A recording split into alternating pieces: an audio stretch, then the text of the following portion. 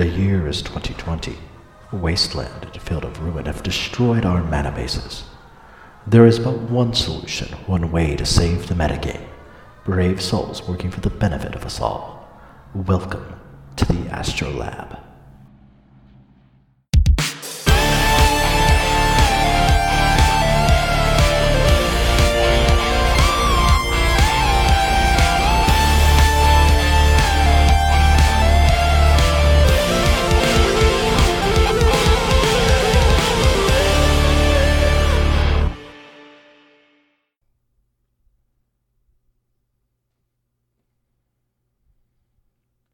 Hello everyone, and welcome again to another edition of the Astrolab, the only podcast on the internet that everybody wants to ban. And of course, we did get banned in at least one format. So, we're probably not legally allowed to talk about that format, I'm not sure. But anyways, I'm one of your hosts, Joe Dyer, and with me, as always, my good friend Scott Campbell. How you doing tonight, Scott? Hey Joe, I'm okay. I just finished up watching the Reds World Series highlights from 1990 on VHS. Sorry, hold on. There we go. Sorry, my TV was on channel 3 after the VHS tape stopped, so I had to get the stack off the air. Showing your age there. Of course, always. A badge of honor. Yeah. I'm doing okay. Arena's been a little rough for me. There was a stretch from Sunday until I think this morning. And I just do my dailies. I don't grind or anything. That I didn't win a game on best of one. Mm-hmm. So that was a little frustrating. But there are Simic cards that are still going to be good when Growth Spiral leaves. So yeah, that's a problem, which we'll talk about. And yeah, I mean you've been gone since then. Astrolabe was banned from Modern. Hooray. Yep. And we'll touch on that a little bit and some of the other stuff that happened with the BNR and some double masters. So yeah, dude, you've missed a lot. Yeah. How the heck have you been? Oh, been pretty good. Just been busy. But we were away for the weekend because we went down to Tennessee and went to Dollywood again. Nice. It was hot. It was very, very hot. I will just say that. In the summer, it was hot? Yeah. No. Yeah, that was the only bad thing about the whole thing is that it was really quite super hot. And that made kind of being there kind of like, okay, this is fun, but at the same time, I'm burning up, and I don't want to be here. So, but we got some good time in, and we had some good family time in, and had some good time with my mother and father-in-law, and my daughter really enjoyed going to the park and stuff like that. So yeah, she had a good time. So she got to do a bunch of stuff, and she enjoyed it. So I think it's a win if the kid enjoys it.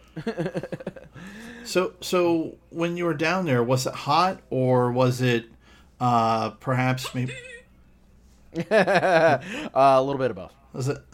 So it was toasty? Okay. Oh, yeah. I want to say it was at least 95, like, both days. And that's just, like, before, like, heat index. Okay. So it probably felt like 100.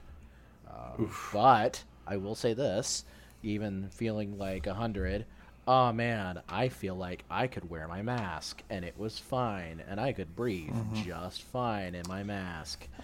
Speaking of wearing a mask, I went to my doctor's appointment this past Monday. It was a long overdue follow-up because of pandemic. And when they check your vitals, they check your oxygen, putting that on your fingertip. And we have to have our mask on inside the doctor's office. I had my mask on, had my blood pressure checked, and had my oxygen tested, and everything. Well, my blood pressure's high, but I mean, being a magic content creator kind of does that. Yeah, oxygen was just fine with the mask on. So, to quickly segue and then come right back, the state of Ohio starting, well, by the time you hear this, starting Thursday, July 23rd at 6 p.m., if you're out in public, wear your mask. Businesses are telling people wear their mask.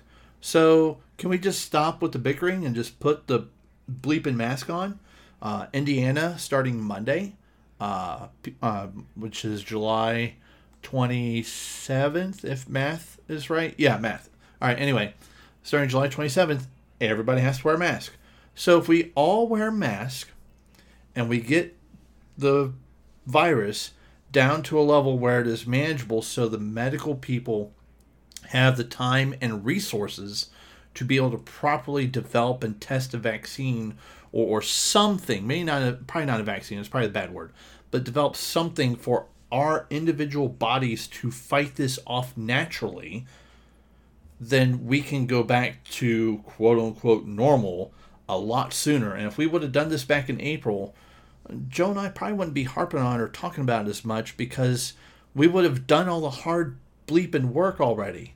So man, like I miss paper magic. I have my Jun deck. I have my Jun modern deck right here. And I'm trying to piece it together, and I'm like, I feel like 4 Bloodbraid Elf, 4 Liliana, that era may be over. We may need to start trimming numbers because of the impact that the banning of Astrolabe has done, causing some of these other decks to come up and some new cards from M21 coming in. And it's like, I can't think of how to properly build a deck because I don't have the practice playing paper Magic because people can't put their bleeping mask on. Yep. So yeah, it sucks. I'm going crazy. I'm going crazy, dude. It sucks. It really does. No, I'm right there with you. Yeah, I'm pretty upset about how our state response, not the response from like DeWine and anything like that. Like, although I'm a little upset with him from the standpoint of just not doing it soon enough. Right, and then his whole 5:30 presser a week ago, where he talked to us like we were children. Please do it. We were at Kings Island when that happened, and I just looked it up on my phone and told my wife, "Well, there's no new orders," and she was like, "Okay, whatever." Yeah, I was never so insulted in my entire life listening to that. It's like, you're supposed to be a leader. Yeah. Lead. Stop treating us like you want to be our friend. Be a leader. Be a parent. Right. Ugh. Yeah. Anyway. So yeah, it's been a thing, but yeah, we had no problems. Like, honestly, like, just wearing good them. And like, yeah, it's hot. Like, yeah, and most of that is you just got to stay hydrated. And whatnot, and like I had a few issues on Saturday with that. With like I was not drinking enough water per se. I was drinking other stuff, and that doesn't hydrate you as well as water does. No, but yeah, water when you're in the heat, and then when you're in the cool, when you're gonna rest and relax, get your electrolytes back up, right, and get your body temperature down.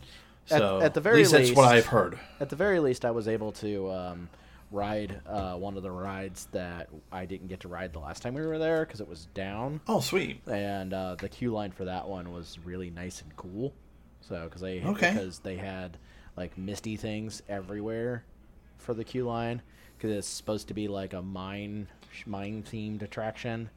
And so, of course, they've got like, misty things coming out of pipes and stuff like that for just sheer, theme, sheer theming, sheer effect, to make it look like it's a real like mine. You're entering into a real mine or something like that.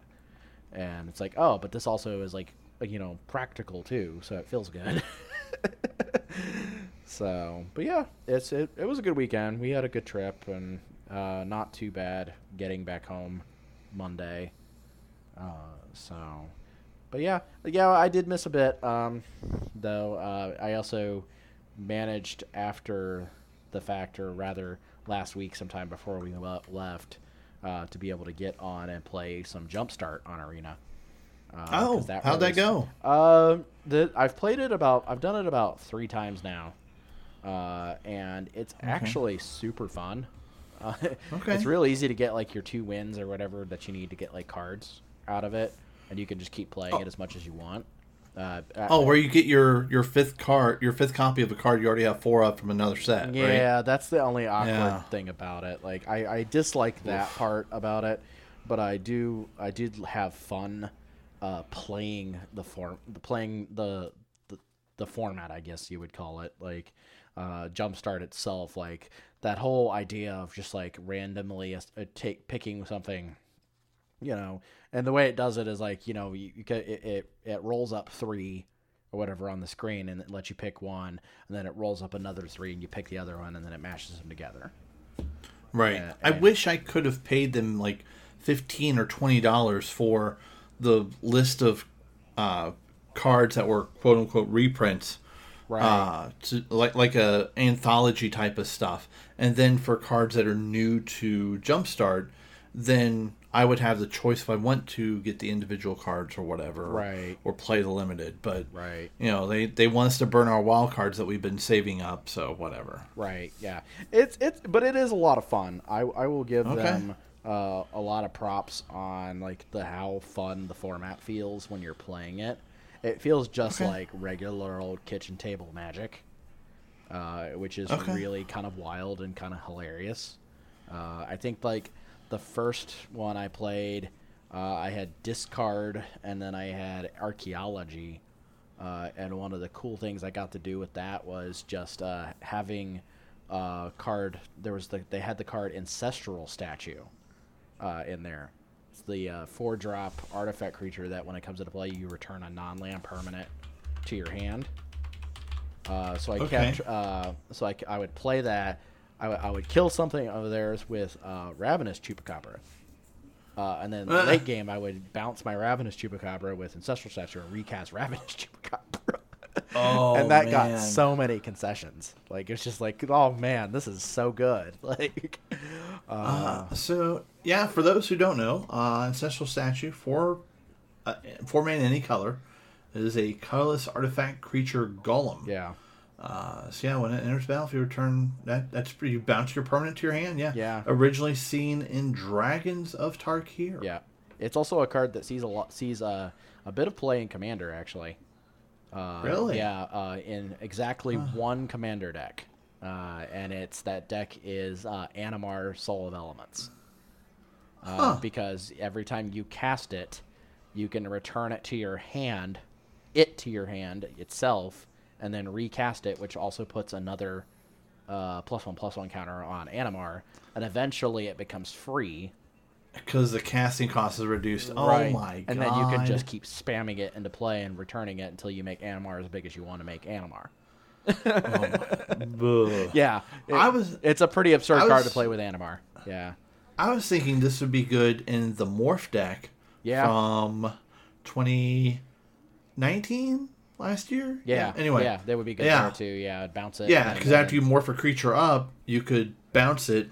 I think that was the basic intent for the card, because that was because obviously it was in a block with with Morph and Megamorph and Manifest and stuff like that. So I think that was basically the basic intent of the card originally, was to be able to bounce Morph creatures and stuff like that, to be able to reuse them in draft or something like that. But yeah, it was cool. It was really neat. It was a really neat way to put those two things together. And then I also did Dragons and Wizards, which worked out really well together because of all the flying creatures.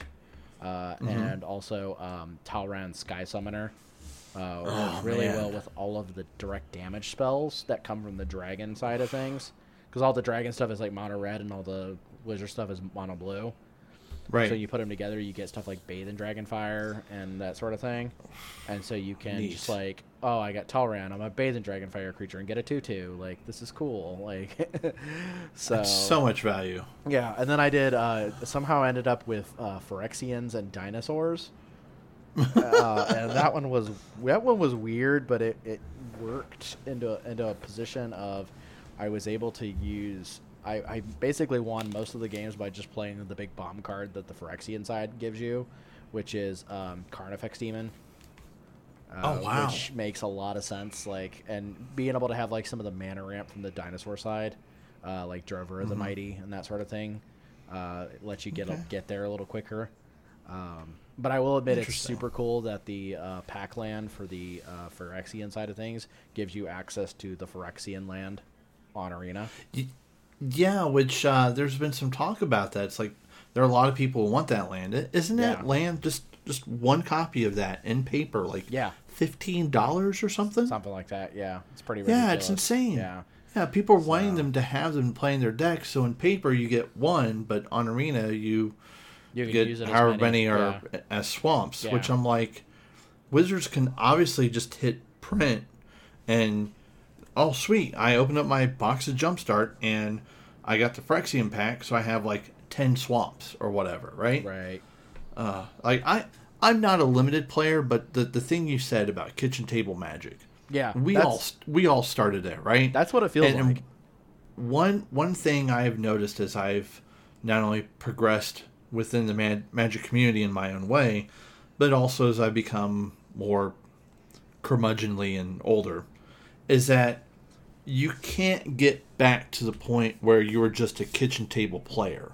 Right. No matter how much that you're like, I'm going to brew this sweet kitchen table level standard deck or whatever, right?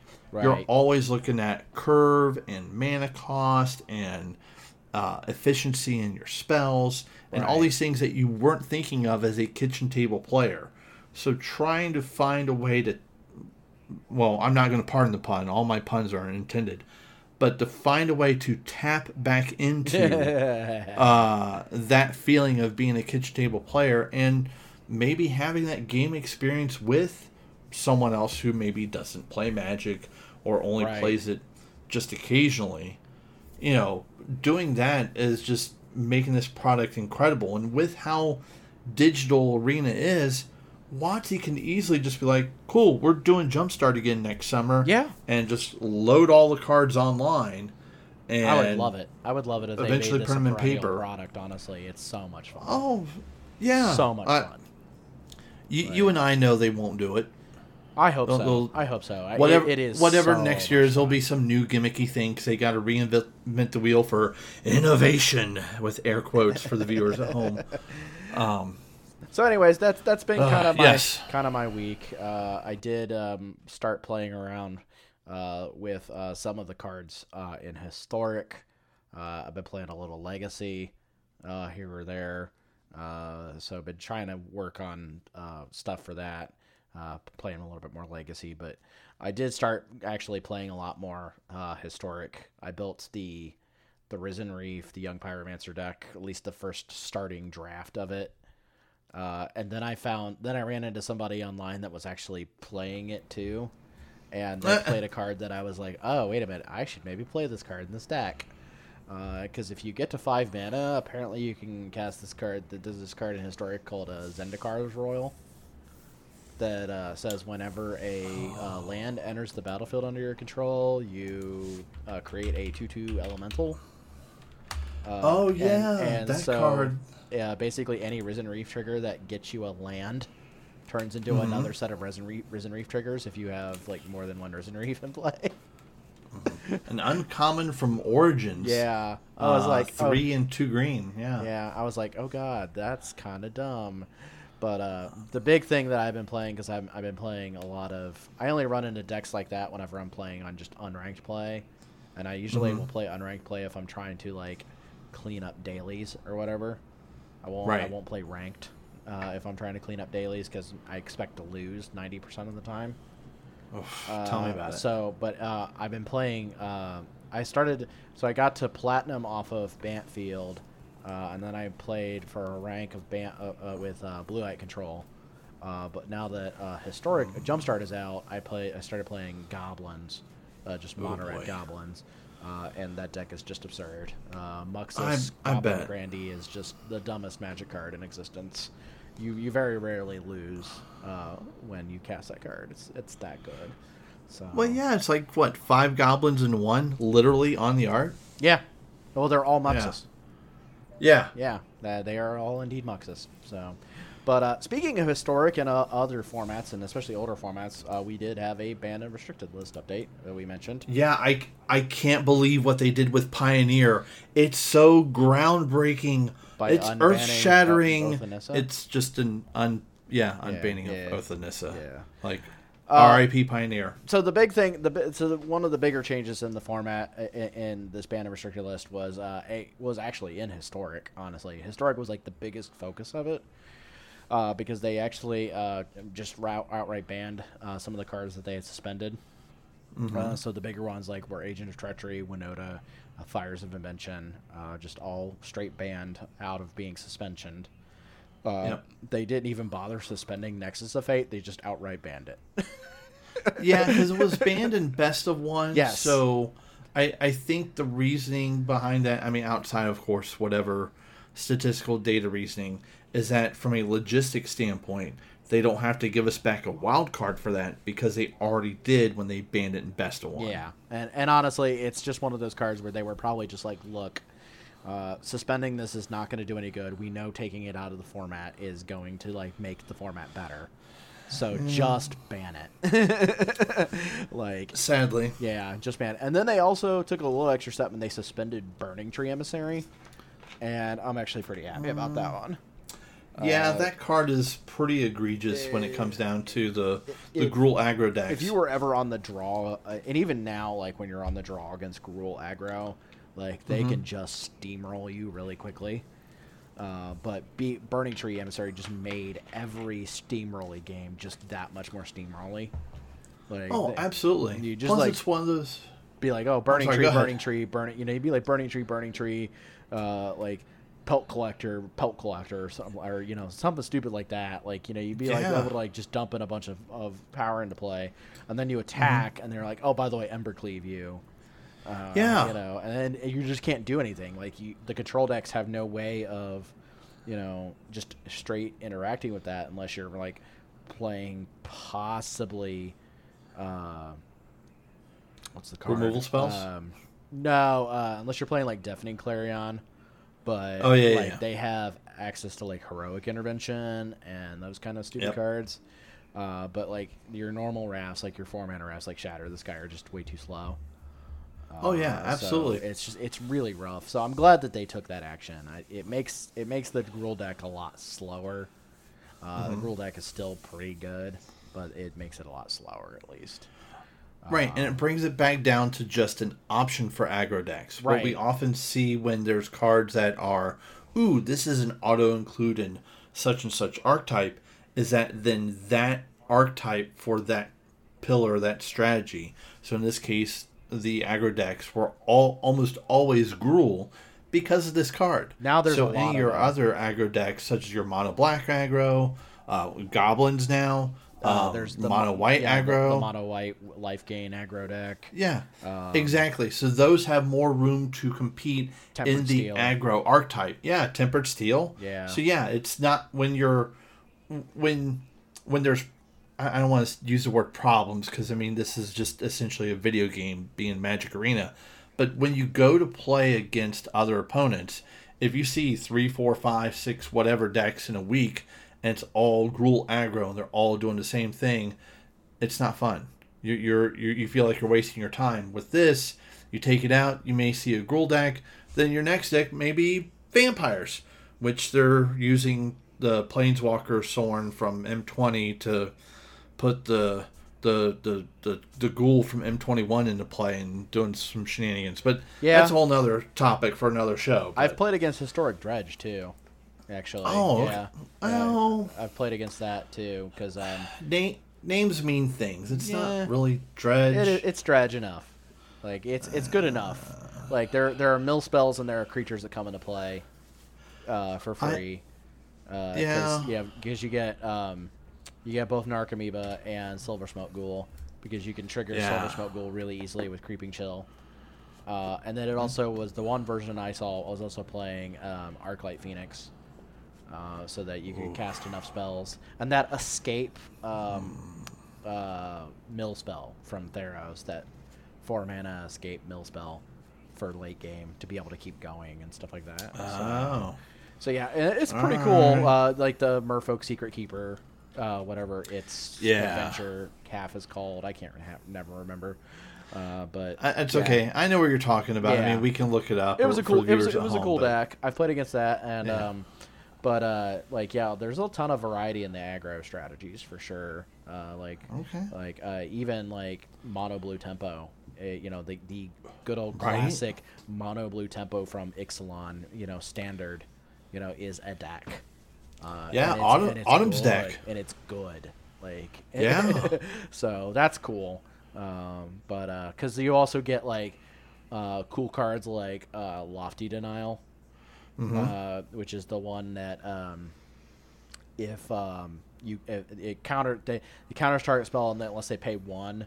But if you control a creature with flying, they have to pay 4 instead. Pay 4, yeah. Yeah, and that's strong. That's really absurd. So, yep. But so yeah, and so we had that, and then they also, like we said, they unbanned Oath of Nissa and Pioneer. Everybody was upset. Pioneer is saved. Everybody was upset. Oh, wait a minute. You know, because they didn't actually do anything to the format that felt substantial. Yeah, and that format's dead. DED dead. It feels so dead. Like somebody posted like one of the pictures of like I think last weekend's challenges on Moto actually fired, and I say that realistically saying actually fired because there have been some weekends where like 1 or 2 of the challenges of the weekend have not fired. Yeah, I think they originally set those up to be 64 players. Yeah. Now I think they're down to 32, which is a lot more manageable. Yeah. But yeah, when your format is just Legacy too. Yeah, when your format's 3 combo decks and the format is supposed to be cards within the last 8 years or so of standard, that's a problem. Mm-hmm. Yeah, that's really awkward. So people were really not happy with that. The other, of course, moving on to Modern. We had Arkham's Astrolabe finally banned in Modern. Wait. What did we have banned in Modern? Arkham's Astrolabe. We did? Yeah.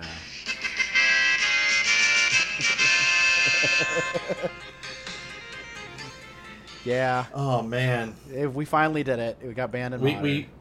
We defeated one of the sub bosses. Yep. Astrolabe finally banned. Goodbye, Urza Lord. You are high AF Artificer.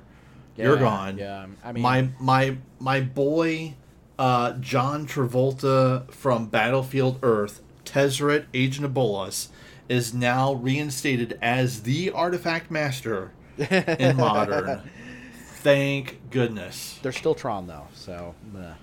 That's not really an artifact deck. That's more like a 1/2/7. You're dead. Yeah, but, that's you know. true. Yeah. But yeah, so a lot of people were pretty happy with that. It seemed. I think some people were kind of speculating that there could have been an unban because there was all sorts of stuff going around about how like this was possibly legal on Magic Online, and there was this leak about how they were going to also ban like Boggart Harbinger. And I'm like, yeah, no, I think it's just I could have seen maybe like Uro getting the axe too. Oh, please. But like Arkham's Astrolabe is a nice step, I think. It is. It's However, I feel that there are people that have come around, and I'm not coming around on this, but there are people who are saying that this card should be unbanned that are coming around saying no, it should stay banned because they're seeing what I'm finally seeing on it, or what I have always seen on it, I should say. But I have a feeling that Wizards, if they care about Modern, which as of late I'm really not sure anymore, that Splinter Twin may be an when, not if. But honestly, Splinter Twin can die in a fire. Yeah, I don't blame you on that take. I not care for the deck either, but I don't think it'll happen. I really hope not, because if we look at things right now, with Astrolabe gone, the Uro players are scrambling to figure out the proper build to be able to play Snaky Boy that has Death Touch on turn 2 for the lulz, right? And play their Uro and all these value cards. I'm a control deck. No, you're not. You're playing a mid-range deck. Stop. Yeah. And they're doing all this stuff, but now all these, you have your burn decks. You have Jund is up there. Right. Dredge with the Ghoul is up there. Yeah. There's a new version of the mono red prowess deck that's kind of taking a note from Legacy, and like, oh, let's add some blue. Hey, look, ta-da, we did it. Yeah. And there's like an is it Blitz type deck, which just out of nowhere has appeared. So there's like some cool things happening in the format, but we can't play it in paper right now, Joe, because of the pandemic. Yeah. So this is cool that they ban Astrolabe. If Uro continues to become a problem in the format, get out of here. I want them to still get rid of Amulet of Vigor. That way Titan decks can go back to be Titan and Valakut. And there's your deck. Right. But outside of that, at the moment, knock on wood, I don't see any quote-unquote problems with the format here in the last week plus or so. Wait a minute. Is that really all it's been? Today's only the... Yeah. As we're recording the 22nd? Yeah, it's only been 9 days. It feels like 3 weeks. Right. But, yeah, so I got my fingers crossed that maybe there'll be some people out there excited about the format and brewing, even though they can only use cards on Magic Online or card rental services and things like that. So, here's hope. Yeah. And then finally, the other last format that was touched in this one was Pauper. And thank God that they finally banned something out of the Tron decks. They did ban Expedition Map. And they also banned Mystic Sanctuary, which thank God. There is no reason that card should have ever been common. Like, dear God. It's obnoxious. Like, I get... With Mystic Sanctuary, I get why they put Island on it. I finally realized this the other day. I get why they put Island on it, and I get why they put a common. They want people to have it, so that way, later on in the game, during draft or sealed, these formats that last a long time, no, they don't. They last usually a few weeks, and then people stop playing them because, like, all right, I figured it all out. Let's move on to the next thing. But their whole point is, in turn one, you're not really going to have a one drop in limited environments. So you're going to have it in play tapped. Later on, you will eventually have 3 islands in play. That and other basic islands from the land station. Right. Oh, cool. Maybe I drafted a second one. Now I can play this and get a crucial removal spell back to break up the board state and get in there. Right. So that's my thinking on it. And I'm like, oh, that kind of makes sense. Yeah. But what happens is they're so focused on formats that have very little shelf life, in this case sealed and draft, that they don't see the problems with competitive play. And we have these situations happen. Luckily, this card is not being played in standard because people would have a fit every time. I'm like, man, if I only had a Shatter the Sky. Yeah. Oh, put this Mystic Sanctuary in play. Right. Hit draw on Teferi somewhere. Yeah. Play Shatter the Sky. You know, and now I said that. Now you're just making me want to play. As I say, now you're saying that you just make me want to play it. Yeah, let's do it. Right? So I get why Pauper players wanted this card, and especially Expedition Map, even though Tron will still be an issue. They wanted those cards gone. I've not played Pauper in a long time, but even when I played Pauper years ago, Tron was still a problem. Oh, yeah. It's been a problem for a long time. Yeah. Honestly, my take on this was that they should have just outright, like, just cut the head off the, immediately. Just ban Ghostly Flicker. Just ban Ephemerate. Like, get them out of the format. Like, they're not fun. There's still that whole thing where you can, infinitely loop, your opponent not ever having a combo step. Yeah. Or a combat step. A combat step with Stonehorn Dignitary. Stonehorn. There's still those things in the format where you can just be like, I can ephemerate my Stonehorn Dignitary, and then I'm going to rebound ephemerate my Archaeomancer and get back my ephemerate, and and then I'm gonna cast ephemerate on my Stonehorn Dignitary. You're just never gonna win because I'm just gonna keep doing this, and I dislike that a lot. It makes the format not so fun for me, but I haven't had fun with the format for a long time, so. You're right. I totally get it. It's like, because when I played a blue-black control deck. It was just as a mystic. Yeah, mystical teachings. I played the teachings deck, right? So there's not really room for non-creature strategies to play in this format. So blue-white decks have to resort to some type of blink type of strategy. So if there's a way that they could minimize it in some way, or develop a card in common that may not be as strong as one of those pieces, and then get rid of the card that's too powerful or whatever. Yeah. Perhaps. But if you do too much to the format, then Pauper just becomes this Zerg fest where you just build this giant board state, crash into your opponent 2 or 3 or 4 times, and cool, we're all bloodied, I won, and we still have 35 minutes left in the round. Like, I do still kind of want to build elves. Man, That would be the man, deck I would almost want to build. Speaking of elves, the fact that I can log on to Arena, and if I wanted to build an elf deck, I can play Craterhoof Behemoth, and there's that oh god, what's that card from War of the Spark where you can search for a creature, and if X is 10 or more, your dudes get trampled or some craziness. Finale of Devastation. Yeah, I could search for it with Finale of Devastation, and there's enough mana dorks, thanks to Elvish Archdruid, to where it's like, just tap him in my lands. Instead. Play what? You can just play Transmogrify instead. Oh, well, sure, but I mean, okay, well, Imperious Perfect does actually make elf tokens, so you could do that. But, yeah, I mean, Elves is very good. Honestly, that's another aggro deck that's also very good in Historic. Man. And because they're only my in Historic. Oh yeah, and they're my favorite fantasy race are elves. Elves is certainly good. Like, it's actually pretty decent. So yeah, but I think the thing is, just to remember, is like no matter what, it seems like Simic is still busted. yeah, it is. So there's lots of busted Simic crap. We're still, but here's the funny thing. So there's lots of busted Simic crap, but yet in Legacy we're like, okay, sure. Snow seems to have like died off as a deck.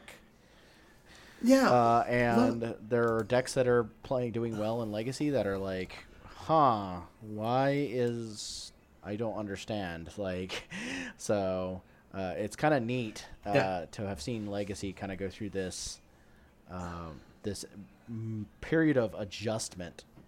And I had an article last week about that had a bunch of various Legacy people weigh in on whether or not they think because the ban and restricted list, obviously, the update, even though we all knew it wasn't going to have anything to do with Legacy, a week beforehand, everybody got back to talking about Legacy and about talking about Arkham's Astrolabe and Oko and Uro and all these other cards, and like a lot of the people are like, deck's not doing that good, like, so why would we ban this card right now when this deck is doing awful and it's not even doing the format? There's a way for it to be done, and Ian Duke opened that door for us, Joe. Yeah. Let me hip this to our viewers at home. And I quote, this is from the July 13th Banned and Restricted article at the end of the Modern section explaining why Astrolabe was banned. We're keeping an eye on Arkham's Astrolabe for in Legacy for similar reasons, that being the information in the paragraph prior to this one. Yeah. Although at present the play rates and win rates of Arkham's Astrolabe decks don't warrant action. We're aware of concerns among the Legacy community on this point, but want to be consistent with our philosophy of only resorting to bans when a card or deck reaches problematic win rates that can't be solved by natural metagame forces. So, what I took out of this was, if we all play Arkham's Astrolabe decks, eventually a portion of us will win, so those win rates will inflate, the number of decks where it's appearing will inflate, and they'll have to take action and ban it. So everybody play Arkham's Astrolabe, and you can all be in on the joke of how this podcast was created. The problem with that is that the decks aren't good. That's the biggest issue with it, is the decks aren't actually that good. I thought they were hot garbage from jump. Yeah, but I mean, there was a point where like the 4-color non-red snow deck, like the bugs splashing white for like Swords of Plowshares and that sort of thing, was really good. Blah. Like, that was a good deck, and that there was that period of time was right in between the breach ban, after the breach ban, and before companions Yeah. became a thing. And then companions became a thing, and it kind of screwed up that entire thing. So we never really got to see whether or not that deck was going to stay the best deck or not. But like since this, like things have kind of like normalized, and now we've got like these situations where like Rug Delver is like the big thing, and honestly, it's looking like everybody's like complaining about like who's saying, well, maybe if they banned Arkham's Astrolabe, Oko wouldn't be that big of an issue. Well, it's not actually true, and that's because if you look at the numbers on it, Oko is seeing a lot more play in Delver than it is in non-Delver. Now, that changed a lot this past week. This past week, it shifted back again to where non-Delver Okos were like much greater quantities than Delver Okos. But like honestly, the biggest issue I think with the format right now, and I don't think anything really needs to change right now, but I think the card that could go eventually would end up having to be Veil of Summer. And I think it's mainly because if you look at the numbers of Veil of Summer sees play in fair decks, but the most play that Veil of Summer sees play in is in combo decks. And it's seeing play as a way to proactively protect combo is basically what it's being seen play as. So I have a feeling that eventually Veil is probably the card that needs to go. And at that point, like Oko becomes a lot less of an issue and a little bit easier to deal with because you can't Veil typical good removal spells that level against Oko. So your like Abrupt Decays and your Assassin's Trophies, like you can't like Veil those, to protect your Oko. So it's one of those things where like it's probably a good idea for it to happen eventually. But like the other thing is like the conversation also doesn't really generally include cards like Dreadhorde Arcanist. And I think more people should talk about Dreadhorde Arcanist because a lot of people tend to hand wave that card because it's a Delver card, and a lot of people tend to hand wave, oh, this is good 2019 design, and I'm sitting back here looking, I'm like, have you played with this card? Like, this card's really absurd. Like, it's pretty much responsible for how good Delver is right now. Let's put that card in a format that's ignored mostly, but let's put that card in a format where there's all the cheap spells, where you have Ponder, Preordain, Brainstorm. I mean, really, we know that the real problem is Brainstorm and Fetch Lands. Like, we know. Like, sure. We know. Sure. Like, it's not like it's a real, like, head turner to be like, yeah, maybe Brainstorm and Fetch Lands are really awful, but guess what? That's Legacy. That's Legacy. I don't see them as awful because, sure, you may be changing the board state, but no creatures are dying. I think what it boils down to is the fact that Brainstorm, if we were to print Brainstorm today, it would get banned in a heartbeat. Like, it would. It's so transgressive. It would get banned in a heartbeat. No question about it. We give it a pass because it's old. But it's also part of the identity of the format is that people really like casting Brainstorm. And so it's fine. That's unless there's a Chalice on one. Yeah. Well, yeah, unless there's a Chalice on one. But I mean, see, so my thing about the format right now is that I think the format is I don't think we're at a point where we need to actually do anything about anything right now because everything kind of seems to be in a position where it's kind of rock, paper, scissors every weekend in all the challenges. It is. And that's great. That's where you want a metagame to be, where different things are capable of doing well, and there's kind of a natural push and pull in the metagame. So Rug Delver was really, really good for one weekend, which was like last weekend. Last weekend, Rug Delver was insane. It was everywhere. It was just all over the place. This week, not so much. People are playing decks that kind of prey on Delver. One of the winners of one of the challenges over the weekend was playing Cloud Post. Yes. Like I was like, okay, cool. Like here's Eldrazi post. That's fantastic. Like, Hogak, is doing good again. Like, and that's just because like Hogak's actually pretty good against Delver. Because they can't a little bit, yeah. they can't very easily deal with an 8/8 trampler. And like having like the combo kill with that Hogak has is also really, really absurd as well. So yeah, there's and both variants of Hogak, like both the John Dan the bug variants of Hogak are both doing really well. So Espervile's a really good deck. There was a couple snow decks last weekend. Ninjas. Okay. We are in a format where Ninjas is good. Like where's Soldier Stompy then? Let's just get that in there. Soldier Stompy is not good, I don't think, right now. Because I think there's still better Stompy decks. If I was gonna play a Stompy deck that played creatures, I'd play Winota.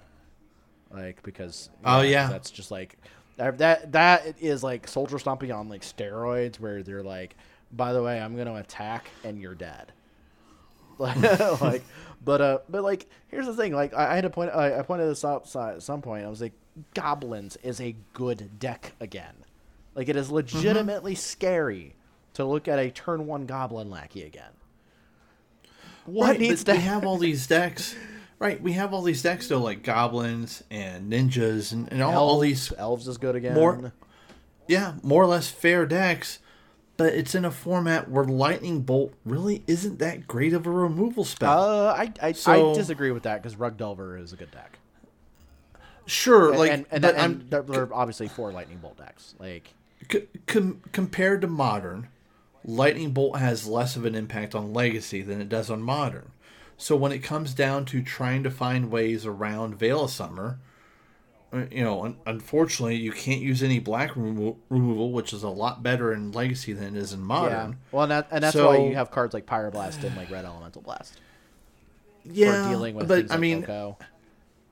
How much can the format kind of hold together, relying on Swords to Plowshares, Pyroblast, and Red Elemental Blast? I actually think is anybody playing? I actually think Plow is in a worse place than it has been in some time. Sure. Yeah, because you're giving life, which you're not wanting to really do that, especially when some of these decks are playing 5/5s. Yeah, well, in the Delver decks, they're already incidental life game because of Oko. Right. Giving them life is kind of awkward, but they also have good answers against the snow decks and stuff now too, out of the sideboard, because they get to play cards like Klothys. And Klothys is just really, really good against snow, because you play Klothys, they can't interact with it. It's never going to be a creature. And now you have a persistent effect that is going to you have an Uro, I'm going to eat your Uro, drain you. It's like a better pyrostatic pillar. Right. Yeah. So, but I don't know. I think the format's fine right now. I think we're in an okay spot where things are just moving back and forth. There's Simic cards that are still dumb in the format, but that at the same time, when Spell Stutter Sprite and Yuriko the Tiger Shadow are playable Magic cards in a Legacy format, I can't feel bad about that. The deck is playing Murderous Cut. What? What? Yeah. Okay. All right. Because I was going to ask about another kind of Delvish card. Actually, it does have Delve. Magmatic Sinkhole. Is anybody playing that card? That sees play occasionally, and occasionally it's usually in Delver. Anywhere outside of Delver, I should say. I have not played against a lot of decks that play it in Legacy. I know it sees a lot more play in Vintage. And that's just simply because Vintage has a little bit more space for playing a lot more Delve spells. Hashtag in Vintage. Yeah. Now, I don't know. I don't think... Stryfo's not playing it in his deck. He's playing more of Punishing Fire. So... Shout out Chase Hansen and Stryfo for continuing to play Punishing Fire and Dak Faden in 2020, because that's real. Yes. That's super cool. Of course, he's now on a Yorion version of his deck, Okay. So he gets he is playing Astrolabe, but he gets like Uro. The dude plays 4 Uros. Because he really likes the card, and I have to respect him for the fact that he plays cards he likes. Well, there's a thing for sticking with certain cards or archetypes throughout years and taking new cards and just adding to them and altering, still staying within your archetype, not completely abandoning it and all. I think a lot of us Magic players can really learn from something like that because, typically speaking, we switch so much from one deck to the next. Heck, during a cycle of a set's release, just one set, say, we'll just, of course that's probably a bad option, but let's just say with, when Guilds of Ravnica was released, right? So the format, that set's released, the format starts, and everybody's on whatever deck. Let's just say like Jeskai Drakes. Before we even get to Ravnica Allegiance, suddenly Jeskai Drakes is bad. Why? There's been no new cards added. So people look too hard, I think, on win-loss, or maybe there's an issue with card evaluation, or maybe even just listening to bad advice. Could be a combination of many things. Where we give up too much, where if you stick with, hey, I like Dak Vaden and Punishing Fire, so I'm going to add Grove of the Burn Willows with this blue-red Planeswalker card and build a deck around it, and you just slowly over time change that archetype, but you've mastered the key cards you want to play so much that you get every little value out of it, and that's what I think people are missing. Yeah, I mean, Chase he's such a good player, and he also really tries like a lot of cards that like people may be like, I don't know about this card, and then he's like, look, I like this card, I'm gonna play it, and lo and behold, it looks good. Like he was one of the first people to really pick up on Cling to Dust in Legacy. And he plays 3 Cling to Dust in his main deck, and it's fantastic. Wow. I mean, he loves it. Wow. He loves it, and it's just a really good card. It's just super value. So man, holy cow! Yeah, like it's great. I forgot about this card. Yeah, it's great. Like he plays, he plays multiple copies of Drown on the Lock. Like he's playing. It's a really interesting deck. Like, so yeah, I got to give him props for that. But I think like I said, I think Legacy's like totally okay right now. I think we're just gonna, keep going on. I'm still keeping track of stuff, but honestly, like if anything, the data really just proves that Veil of Summer is probably just awful, more than it does Astrolabe. So yeah, but you know what else is going to be awful here in about, I don't know, a few months? Zendikar Rising? Well, not that said, which, by the way, for those watching at home, we'll get our, quote, first look of that this weekend. Yeah, I saw that. I was like, what? Mark Rosewater is going to be on some type of convention podcast. I don't know if it's a Gen Con or some other convention. Gen Con's not streaming thing. End of the month, so, yeah. Yeah, so anyway. Yeah. But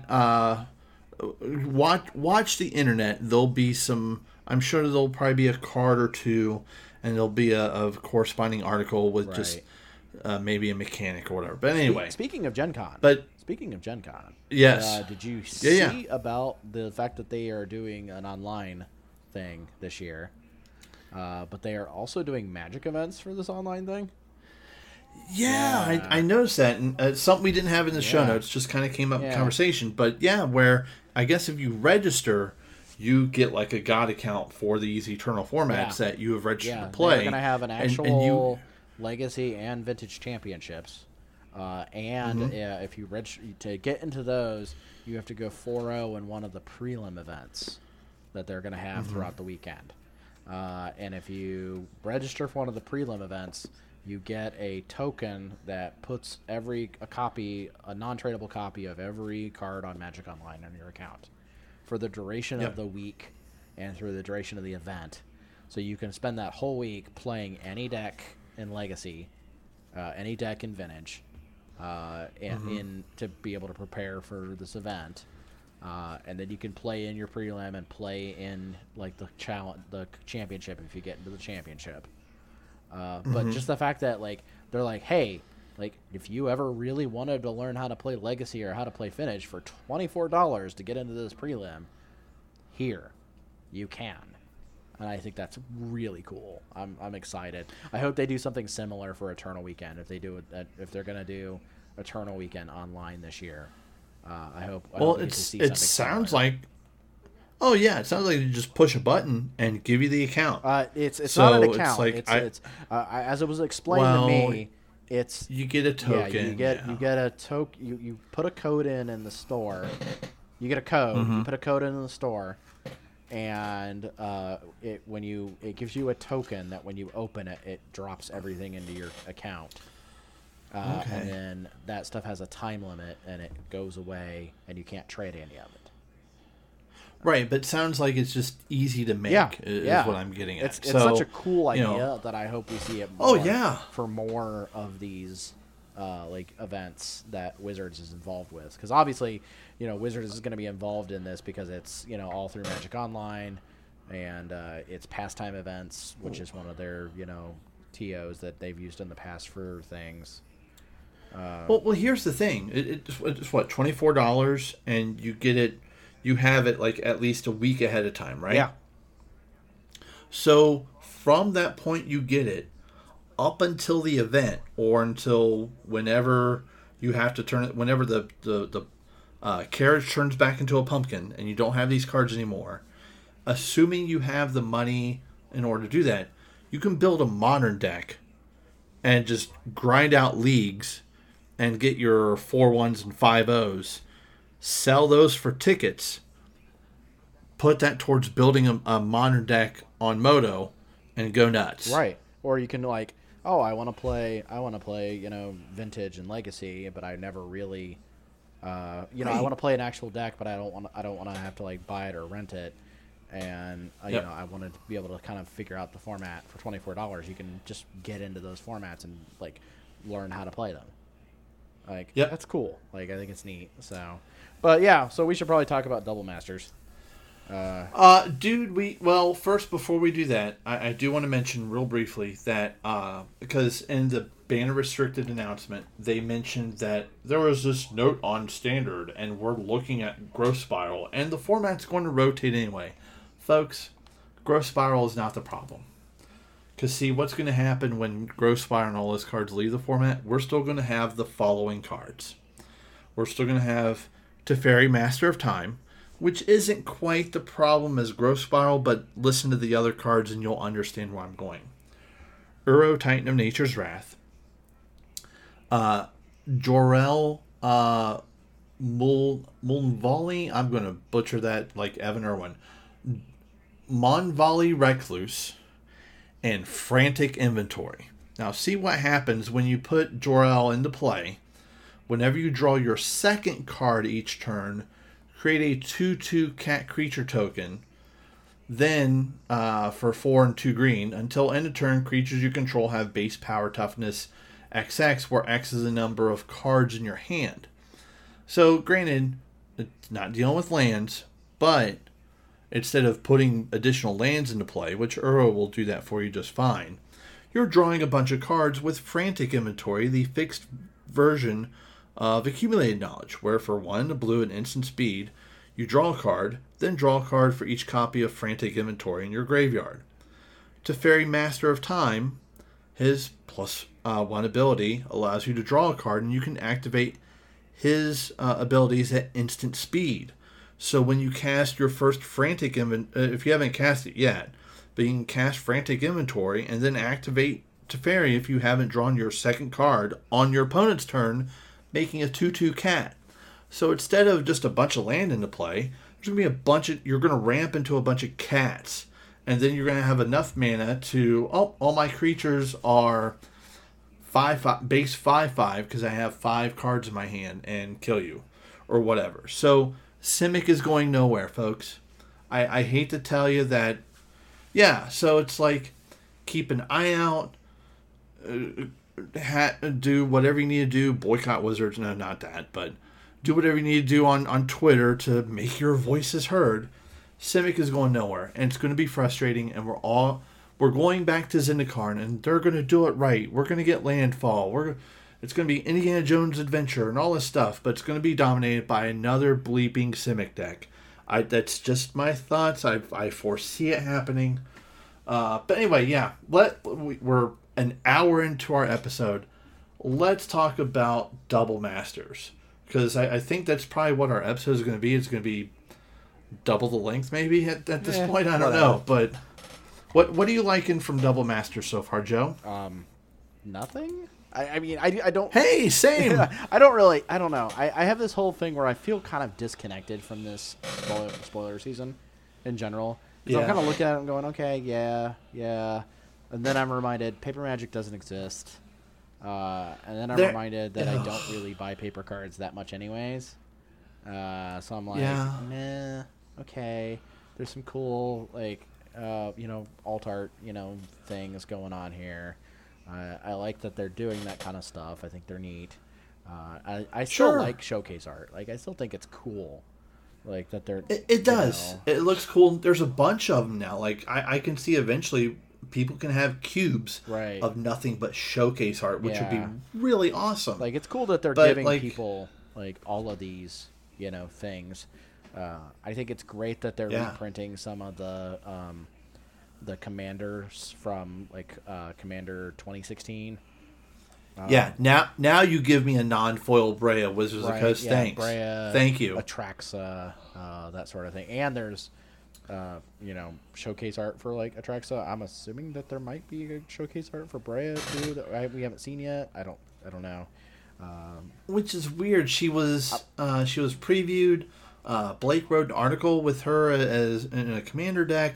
I would think that would have been the opportunity to be like, BT'd up, here's showcase Brea, which I'm sure we'll see it. That would have blown the doors off. But I'm sure we'll see it at some point. Yeah, they might be saving it. I don't know. It seems like such a card that you would probably want to have a showcase of, like, cool, legendary that people would want to have a alternate art copy of, that sort of thing. I will admit that the showcase art of Exploration is just absolutely beautiful. Like, there's a lot of sweet art. I mean, Mark Poole, just man. That dude, I cannot believe how good he is. I was like, and he is such a cool dude. Oh, like, he is. Yeah, he's excellent. Back in the before times when we could actually go to events in person and play these digital objects in this unique medium called paper, and play them in front of another person that we're looking at instead of a computer screen. Mark Poole was one of the artists at some of the last events I went to, and he is such a cool dude. You could have a conversation with him, and then 6 months later find him at another event and pick up where you left off. Like, that is a good human. I miss live events, Joe. I really do. I'm sorry. But no, like, all these cool showcase. If you're trying to find out where you can find all these cool showcase arts, you can find them in VIP boosters, which will cost you about $100. And in these VIP boosters, you can find, like, all sorts of cool foils and stuff like that. And your showcase cards will be rares unless they're upshifted to rare for the showcase version, but they're actually commons or uncommons. So your quote-unquote value that you're going to be getting for your $100 may not actually be there when you add up the retail value of the cards in the pack. So happy loot boxing, everybody. Yeah. I'm not sure how I feel about that. I think that's just one of those things where I just have to remember that that product is not for me, and I just don't care. Yes. So, it's like whatever. Like, I don't want to say I don't care, because if I say I don't care, then that means I don't care about others. Like, that's at least my take. Like, I know it's not for me because here's my thing. In Modern, I play with original pack foils, meaning that whatever booster pack it was in, if I open it up, that's the first time that was foil made available to everybody that can buy that pack. That's that. For example, Lightning Bolt, its first pack foil was Magic 2010, and so on and so forth. that's kind of my shtick, my being on brand or whatever. In Legacy, I play with the oldest printing of a card that I can affordably obtain and get that signed by the artist. So I may have a beta basic island signed by Mr. Mark Poole, but I have a revised Tundra, not a beta Tundra, because I can't afford that. That's again me. So if you're in like all these reprints, when I look for reprints, I'm like, cool, they've reprinted, like they reprinted Trinisphere and Double Masters, meaning the Darksteel version, which I would like to have, is going to go down in price. Maybe not a lot, but enough to where I could finish off my playset of that, or maybe even get a second playset. So when the next Hildebrand signing comes around, I can send off my excess copy, get that signed while still having a playset to play with, instead of waiting for those cards to come back. Because sometimes sending cards off to an artist, even through their agent, can take 3, 4, 5, 6 months, sometimes longer, especially during a global pandemic, for those cards to come back, and you're not playing those cards. The meta may change, or whatever the case may be. So, I know this is kind of hashtag first world problems, but like for me and what I do, like this is going to make it more affordable for me having these reprints around. For someone who may have not been around during Darksteel, or may not have thought about picking up any of those cards, this may be their first experience with that card, opening it in Double Masters.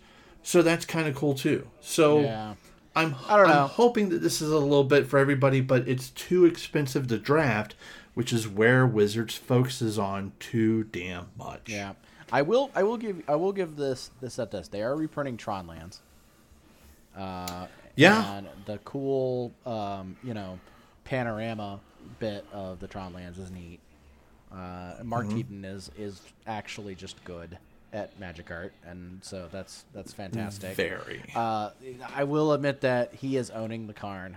Karn looks like he stepped on a Lego, but he is absolutely owning the Karn in every way, and it's just hilarious to see him be like, "Yeah, I get it. Like the Karn is a thing. Like I think it's funny.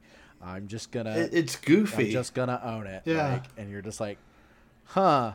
Okay, Mark Keaton, like he's like, he posted on his updated his profile picture, says, "I'm totally owning Karn's face. Yes, his mouth opens. He's happy as hell to get out of Phyrexia." I'm just like, okay, even Mark Keaton's like, "Yeah, buddy, I did that." So that's awesome. Has anybody animated Karn yet? Oh God, I don't know. Because that's the evolution of the meme, right? You find an image that's funny, you paste it everywhere. Now you have to animate it. Yeah. I hope someone's working on that. Like one of my favorite templates I've seen going around is where Blue Karn is entering the Krusty Krab. I lost it. It was so good. But back to the panorama. What sucks though is with what was done with the art on that is that it was zoomed or cropped to where the Karn part doesn't quite fit with the Tron Lands. Yeah, it doesn't. Yeah, and it's like you have to look at the so whole frustrating thing to actually see it. Yeah, right. It's cool. But if you start on the left, you see the ridges that you would see on Strip Mine. So I don't know, Joe. I think that's cool. That's a great throwback. Like it's just they're apparently, if you really look very closely at it, like all the art, like there is like tons of those. Oh yeah, like, and that's cool. I do like that, and I hope that there's going to be a playmat of it, just something. But man, like again, I'm not going to get these cards. I want to get 8th edition Foiltron Lands because again, rewind about 5 minutes ago, and I will explain again why. But those who don't have, like, there are people who are like, you know what? I don't care about Showcase Jace the Mind Sculptor or Showcase Dark Confidant, which I really dig the art on that because it reminds me of Grima Wormtongue and King Theoden from Two Towers. Right. That was that's what I got from the art. But anyway, there are people who are like, please give me your Showcase Tron Lands because people want to play Tron. They want to make it look cool or different or unique or whatever. Now I think be showcase cards and foil versions of them. Yeah. So here I think what we can do now is you can have antiquities. You can have 4th, 5th edition or whatnot. You could have the 8th edition ones. Chronicles. And Chronicles. Yeah. Well, now Chronicles is going to have the same art as the key here is to get different art. Okay. Oh no! See, so you start with antiquities. You start with antiquities, and then you go to like 4th, 5th edition, and then you go to like 8th edition ones, which are the ones that were reprinted in this one. The art that was reprinted in this one for the regular. And then you get these showcase ones. And now you're just like, look, all 4 of my Tron lands, have different art for every one, and I can just be that guy. Because I'm awful. Why would you want to be that guy, Joe? Because nobody cares. And if I may quote a famous Jedi, it is so uncivilized. Now here's my only issue with the showcase art so far. Yes. We get Jace the Mind Sculptor, and they can't give him new art. Yeah, that was kind of messed up. It's like, guys, give Jace some new art already.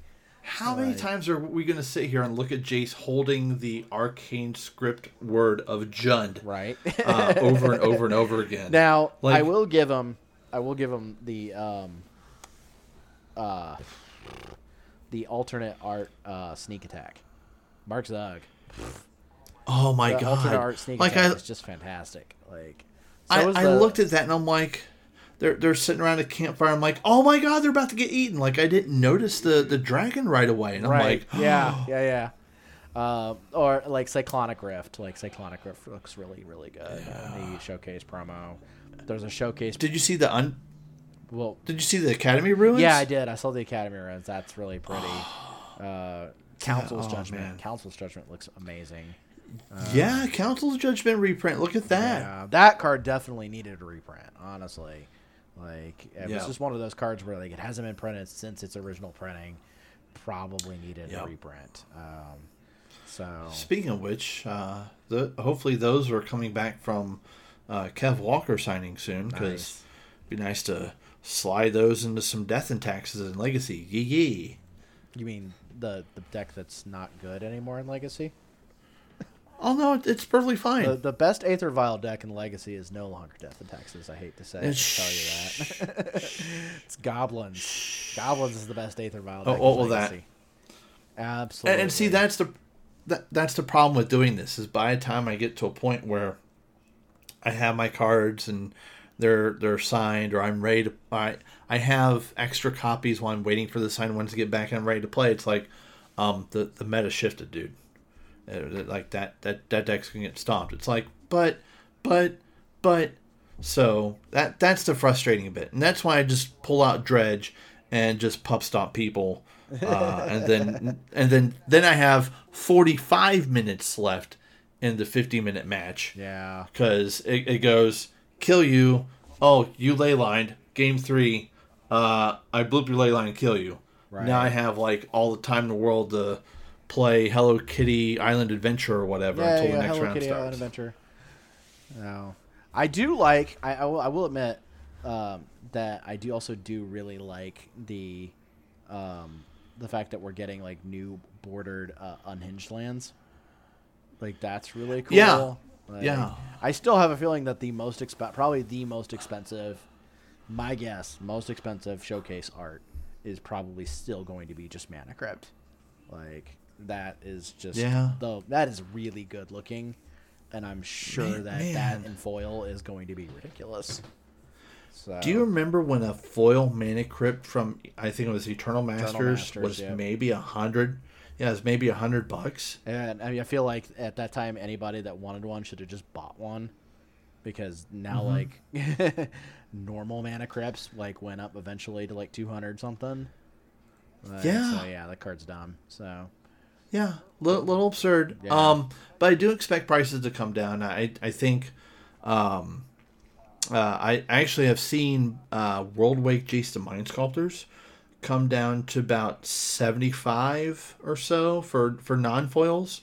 So if you need them for some casual or some EDH decks, because those things can be completely exclusive, wait a couple weeks, wait for the set to come out and get into circulation.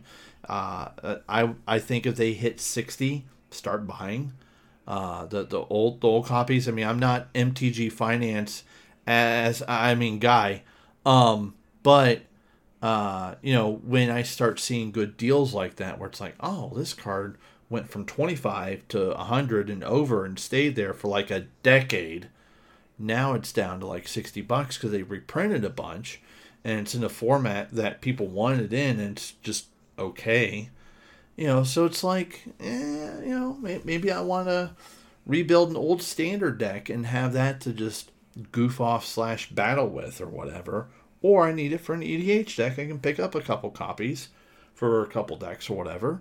So yeah, this is what these sets, these Masters and reprint sets, do for someone like me who is already enfranchised. I don't want to buy as much as I want to. I want to support my local game store so much.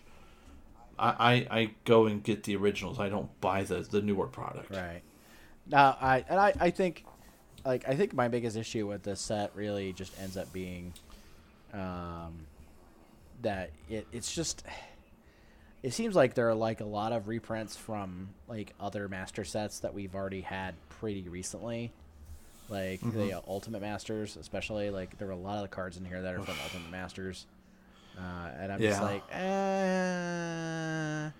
okay, I get it, but like come on, like but also what's up with the bad timing lately? Like Ultimate Masters, what's kind of just dumped on us right as everybody's either already bought or in the middle of buying Christmas presents for friends and family, or holiday presents for those who don't celebrate Christmas. So that was kind of bad timing in regards to that. Now there's like, hey guys, look at us. We got double masters over here. And we're all like, cough, cough, hack, sneeze, pandemic. Yeah. It's like... I don't know. I think it's kind of dumb. I just, it's one of those things where it's like, okay, cool, we've got another product. And then not only that, if you really, and like somebody mentioned this on Twitter, and I was really thinking about it. I was like, well, yeah, but like we got this, but then we also have, Zendikar Rising. We also have the Zendikar Rising Commander decks that are going to become with some Zendikar Rising. We also have Commander Legends. We also have Pioneer Masters, which will be on Arena, admittedly. Like that's going to be something that's going to be on Arena, so that's a little bit, of a shake there. But we also have Amonkhet Remastered that's going to be on, Arena as well. So, like, we have all this stuff that's coming, but, like, really the big one is, like, Commander Legends. Like, which is where the fetch lanes will be, by the way. Yeah, that's kind of my thought, too. But, like, everybody's like, I was like, well, you see all this, like, Commander stuff in this set. And it's like, okay, what are we leaving out of this set that's going to be in Commander Legends? Like, holy cow. We got 5 months to go. Right? Like, and there's all this good, like, cards and stuff in here that are obviously good Commander cards because, people want them, for Commander. But, like, holy cow. Like, what is going to be else is going to be in Commander Legends at that point? So I don't know. It's interesting. I do want to say I give them mad props for allowing you to basically draft Dark Depths combo. I gotta give him props for that. Like that's kind of hilarious. Like even down to like you could basically, if you get lucky enough, you could very easily possibly draft like Slow Depths where you could play Hex Mage and like Thespian Stage and Dark Depths and Dark Confidant. And crop rotation. You also get Noble Hierarch's a card in there. Like it's like okay, cool. Like there's like this whole thing where you can just like draft Dark Depths. Exploration. Exploration's in here too. Now, granted, you're probably never ever gonna draft. You're gonna have to get really lucky to draft like both like Depths and like Stage maybe. But like Depths plus Hex Mage is probably a very realistic, reasonable thing, since Hex Mage is uncommon. And a lot of these cards you could have in the showcase art or whatever promo they come out with. Yeah. For the sets, because I mean, they're still showing us like buy box promos and wait. pre-release promos and whatever. I just realized something. Really amusing that could be possible in this. Well, okay, it was in Mystery Booster, but it could still be in this set. Okay. Maybe. I don't know. I have to look at the number crunch thing. But because we're getting Blasto Colossus, right? So can we draft? Can we have Tinker? Like, is that something that we can have as a draftable thing? Does that fit the number crunch? Because I'm curious. I'm gonna look. I was thinking it does Arkham not. Daxon, but that's the other way around. Not. Sad Panda. It does not. Goes from 71 to 72 for with Thirst for Knowledge and Thought Reflection to 73 being Treasure Mage. Darn. Rip. I would be so happy if we could get a Tinker reprint at some point. Like, That would have been hilarious. I mean, like I said, they did it in Mystery Booster, but like whatever. But you can sneak attack Blightsteel Colossus into play. So that's true. Oh God, yes, I didn't think about that. That is a thing, isn't it? or you could sneak attack Skithrix, the Blight Dragon. Yeah. Better known as Skittles. Yeah, that's also a thing. Sneak attack Take being four, Infect in Nerd. a limited format is just always hilarious. Even though it is mythic, so like you're not gonna see it come up as often. That's true. But it'll be good for like those. You're right. We games got 5 months left, and we still have all this product to go. It's like I'm observing the counter as yogurt's going down the line. It's like Magic the Gathering the lunchbox, Magic the Gathering the T-shirt, Magic the Gathering the flamethrower, Magic the Gathering and some the face showcase mask. art. Yeah. I saw somebody. Was that one of my friends had somebody post on their thing? It was on Rich Shea's Facebook account, and he posted that he was watching Spaceballs on Netflix. And, That's awesome. And somebody posted themselves wearing a black face mask that says Spaceballs, the face mask. I was like, yeah, merchandising. I must have this, Joe. I must have that item. Dude, like, with all the things going on right now, which we talked about way earlier in the show, like yesterday when the show started, watching comedy right now is going to be so helpful. Oh, God. Unfortunately, he is no longer with us for the last 6 years, but Robin Williams is a perfect example of this. Like, as much as I will tear up thinking about him and typing it in on YouTube, within like less than 5 minutes from that starting, he's got me laughing. So like, if you're like us and stressed out and can't like Joe and I aren't, of course, for the viewers at home, aren't actually talking to each other in person. Like we probably could do at some point, maybe with the pot, who knows? But we usually have these type of conversations when we're hanging out at the store anyways. That's why we started the podcast. So, like, we can't do that now, and it's frustrating. But having that comedy and listening to shows like us and listening to us goof and rip on stuff, it hopefully it's some type of release. And looking at this cool art, like, and talking about these cards and cool combinations of stuff that we can just kind of do on a whim, Magical Christmas Land. Like, these are fun things to talk about, and hopefully more of that prevails and gets out in the ether and whatever. But yeah, like, if you're going to buy this Double Master stuff, just be smart with it, because it's all loot boxy. I've seen this happen with sports cards. That's kind of what got me into Magic, because the store I bought baseball cards from was selling Magic, and then the Magic was all over my town. And it's like, I guess I'll start buying Magic now. Yeah, it is everywhere. But yeah, it's crazy. But as I mentioned earlier about trying to be lighthearted and levity and good stuff, the Astrolabe banning has done something wonderful, Joe. Oh no, it's done something so wonderful. What is that? Welcome back the Azoria Senate to Modern. No longer do we have to hang out with the hippies and the Selesnya Conclave. Yeah. No longer do we have to muddle in the mixtures with the Simic folk. We can just be blue and white, and it's perfectly fine. Sure, we may dip into some Phyrexian oil to use a dismember here and there. Right. But the folks over at Star City Games and our Adam, Indianapolis Legacy Classic champion, July 2015, your friend and mine, Manir. You actually have to say that whole thing. Absolutely. Every time. Yeah. He actually... this is what happens when you get old. You forget stuff. Tagged me. There it is. He tagged me in a post that Star City Games had shared on their Facebook page, where in the Versus series, or Versus Live, two players were playing Azorius Stoneblade versus Gruul Midrange.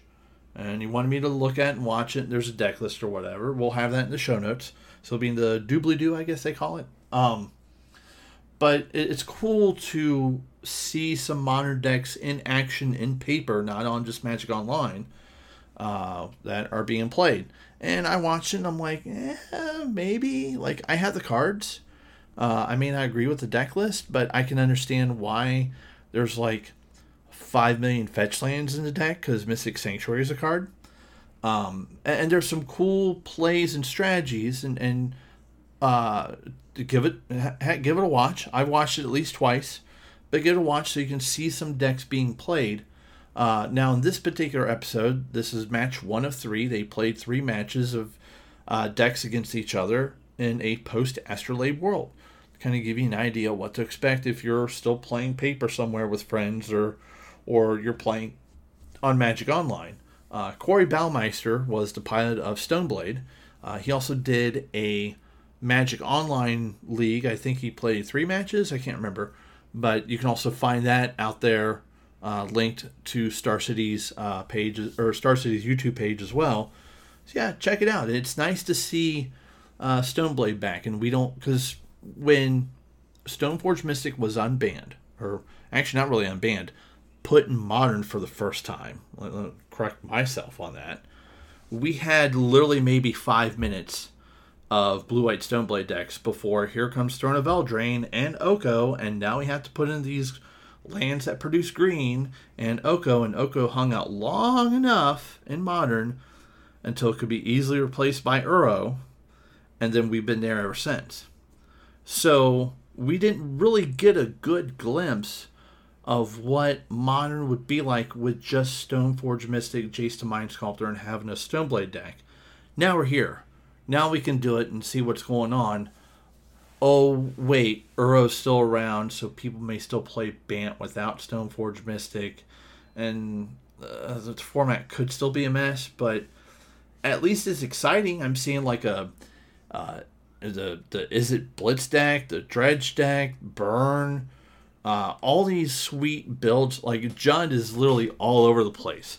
Today, right now, I'll see like Lurrus and Mishra's Baubles are still in there in the main deck. They're not using Lurrus as a companion. Tomorrow it may be traditional Bloodbraid Elves and Lilianas. Who knows? So, yeah, like, definitely dig into some content that's out there on the interwebs. Also, it helps keep your mind off all the insanity that's going on. Right. Yeah. Pretty. Joe. Sounds cool. Man, I still don't play much Modern, so. yeah. I haven't played Modern Goofy in Karn. a long while. Well, yeah. When's the last time you played Modern? Jund. Yeah. Oh, yeah. Okay. That was like the last game of Modern I played. It's been a while. Was Jund, and that was like December, something like that. Easily. Yeah. So yeah, Did you borrow my deck? No, I borrowed it from our mutual. Yeah. So yeah, he hooked me up with it. So. Yep. But speaking of our mutual, of Mr. Dinger, he texted me the other night, Monday, and was like, I gotta tell you something. I'm like, what? What do you want? And he sends me this picture, And I'm flabbergasted because I'm like, oh, holy cow. Like, at first I'm like, wait a minute. And so one of the groups that he's in, they do like a Secret Santa thing, and they always do like a July one, and they always do like a December one or whatever. And he always participates in it. Whoever his Secret Santa is, he doesn't know who sent this to him. Yeah, let's put it this way. He doesn't know who sent this to him. Okay. So he sends me this picture, and I'm like, is that what I think it is? And so... Signed Stormcrow? No. So somebody sent him a 8.5 graded collector's edition. So collector's edition. So the ones that have like the square corners and the gold backs. 8.5 graded Ancestral Recall.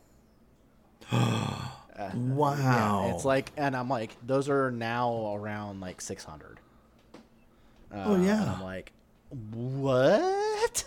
And I was like, at first I was like, is that beta? And or no, at first I thought it was alpha, and I was like, and then I looked at the thing on the top of the picture he sent me had the label for the grading and stuff on it. It says, collector's edition. I was like, oh, okay, CE.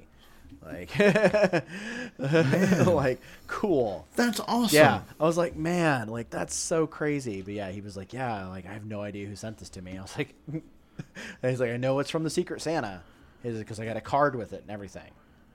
But they didn't sign. Does he have a sleeve big enough for the card? They put it in a.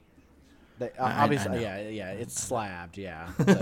So yeah, but yeah, I was like, oh man. So, and then like my winnings I participated not last weekend, but obviously because I was on vacation last weekend, but the weekend before, I participated in a Vintage Unleashed event that my friends in Team Sirius ran over Discord. So we only had like 6 people. Which was wild.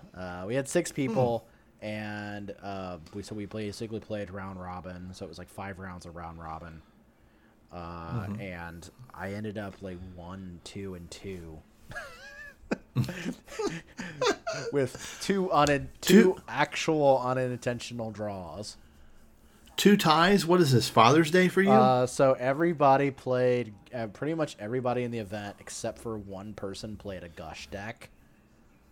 So for people not familiar with what Vintage Unleashed is like a format that my buddy Nat and Team Sirius came up with. And the idea is, like, what if we just unrestricted like 30-something cards in Vintage? And basically the idea is, like, we keep power restricted because it's tradition. Tutors are also restricted because reasons. And then like one or two of the mana sources, like a couple of the mana sources are like also restricted. Like stuff like Soul Ring and like Mana Crypt are obviously always just going to be restricted. And then they're kind of mini power in a way. Yeah, and then like for right now, like LED is restricted. There's some consideration of maybe taking LED off the restriction list. Simply because of the change. Originally, it was there because of the companion rules at the time. But with the companion rules changing to allow that Luris is a not so great card, then it's like, okay, maybe like it's fine to like let it LED come off. But we had already scheduled the event, so like we were like, okay, well, they're not going to make any changes at all until like after this event and see how it goes. We didn't get enough people for the event. So it's a really weird inbred meta game because we had 5 people playing Gush decks and 1 person playing Channel Belcher. And so the Gush mirrors literally are just that long. And I think that's the other thing. Okay, so in order to like account for like really like fast games, because obviously like it's a format where like there's a ton of stuff that's unrestricted, so you're expecting like good combo decks to like be like really fast and stuff. To account for that, we played, instead of playing best 2 out of 3, we played best 3 out of 5.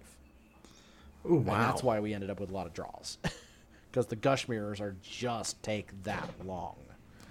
Okay, that's fair. So I played this, but at the same time, we raised some money for a charity. I can't remember which charity it was offhand. I want to say might have been EJI or something like that. One of the the charities or whatnot that they wanted us to have raffle tickets for. So we bought. Okay. So I bought a $20 raffle ticket or whatever for five tickets or whatnot. And so we did that. And there were some really neat like donated prizes. That was kind of the nice thing about it. There was some really sweet donated prizes that came up that people were having. And one of them was really neat, which I didn't win, unfortunately. I think Andy Brassman won it. There was a donated sealed box of Unstable, which was really cool. But the one I won, Josh Chappell, who is the Serious Vintage podcast. He's their audio guy, one of their audio guys. He donated a bunch of different things, but one of the things he donated was a playset of Commander 2016 Oath of the Druids, as well as a playset of Commander 2016 Forbidden Orchards. So it was an Oath starter pack, basically. Sweet. And so I won that. And so I got, for $20, I won a set of Forbidden Orchards and a set of Oath of the Druids. And I went out and I looked up, and somebody had mentioned it in like our chat, and I went and I looked it up, and I was like, holy crap, like Forbidden Orchards are like $20 by themselves. Like the Commander 2016 printing is like $20. So, yeah, it's insane. Yeah, so I was like, oh, cool. So for $20, I made like $80, like off of having these. But I'm probably gonna keep them because I'm. Oh, for sure. You know, I'm pretty happy with them. If I ever have a position where we want to play Oath for like an event, like I already have those cards. I don't have to have like Denger have them or something like that.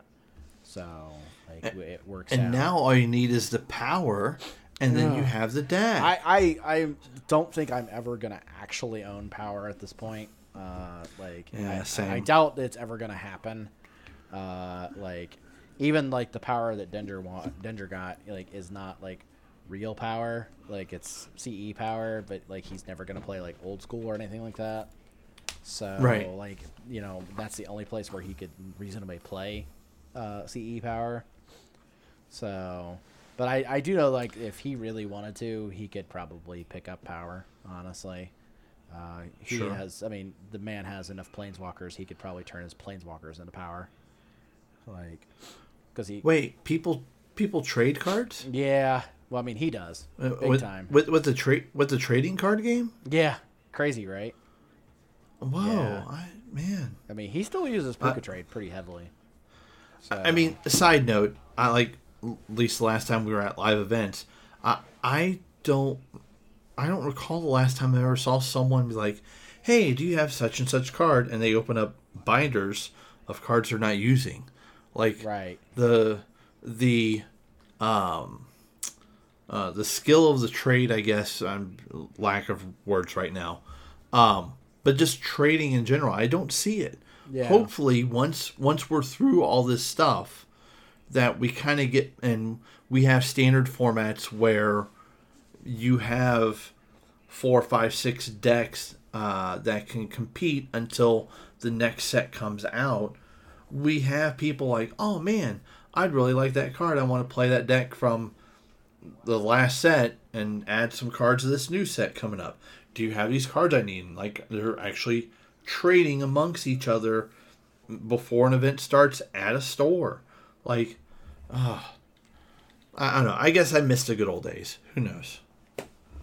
But yeah, no, that's cool, man. Congrats on your prize. Hopefully you can pretty cool. At least get to the point where you can proxy the deck to enter some proxy events and owe some people and play some paper vintage down the line.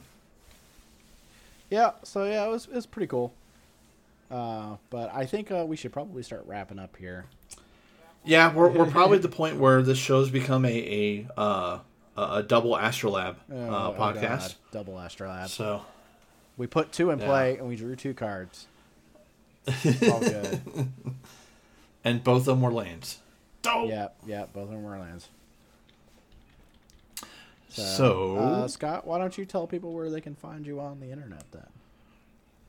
what? They're watching? Yes. Oh! Where they can find me, quote unquote. Yeah. You can find me on Twitter and Facebook at MTG Packfoils. I apologize about how things have gone on social media. There's been some issues that I have things to where I can't. I have to defend. I have to stand up for some folks. Nothing wrong with that. Yeah. Stand up. So I'm trying to fight the good fight. So you can. I'm trying to do a better job of that. You can wade through that a little bit. I'll have memes. I gotta do better about posting my articles, which you can find over at legitmtg.com every Thursday. But I'm gonna try doing a better job of communicating the Magic content side of things, as opposed to the other stuff. Because baseball's starting soon. Actually, by the time you listen to this, it'll be either that day or the next day. I'm kind of confused. Time is weird. But yeah, so find me there on Facebook, Twitter, and on LegitMTG. And of course here on the Astrolab podcast. Joe, where can folks find you? I'm sure you write somewhere for some Magic website somewhere. What's that site again? Yeah. So you guys can find me on Twitter normally at VorethXP. I have no problem just posting about things where I call out Nazism and racism and all sorts of bad stuff on the internet because fuck that shit. Yep. But anyways, you can also find me on MTG Goldfish every Wednesday and every Friday with This Week in Legacy. You can also find me with the Vintage 101 column. So that's generally when those things go up. My article this week did actually just go up just a few seconds ago. Okay. So for Legacy, so that's kind of cool. So pretty happy to finally see that. After getting back from vacation, it took me a little bit to get it done. So it got pushed back just a tiny bit, but yeah. So it's all done and up there, so you guys can read it. And of course, you can always find the cast at the Astrolab Cast on Twitter and the Astrolab Podcast at gmail.com. I do want to just note, like I said, this is episode 11.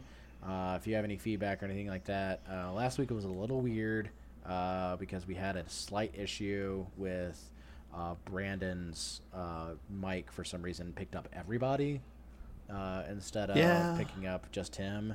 Not his fault. We didn't really know what was going to happen until I got the audio from him. I figured out what happened. He just recorded everybody and just figured that was good enough.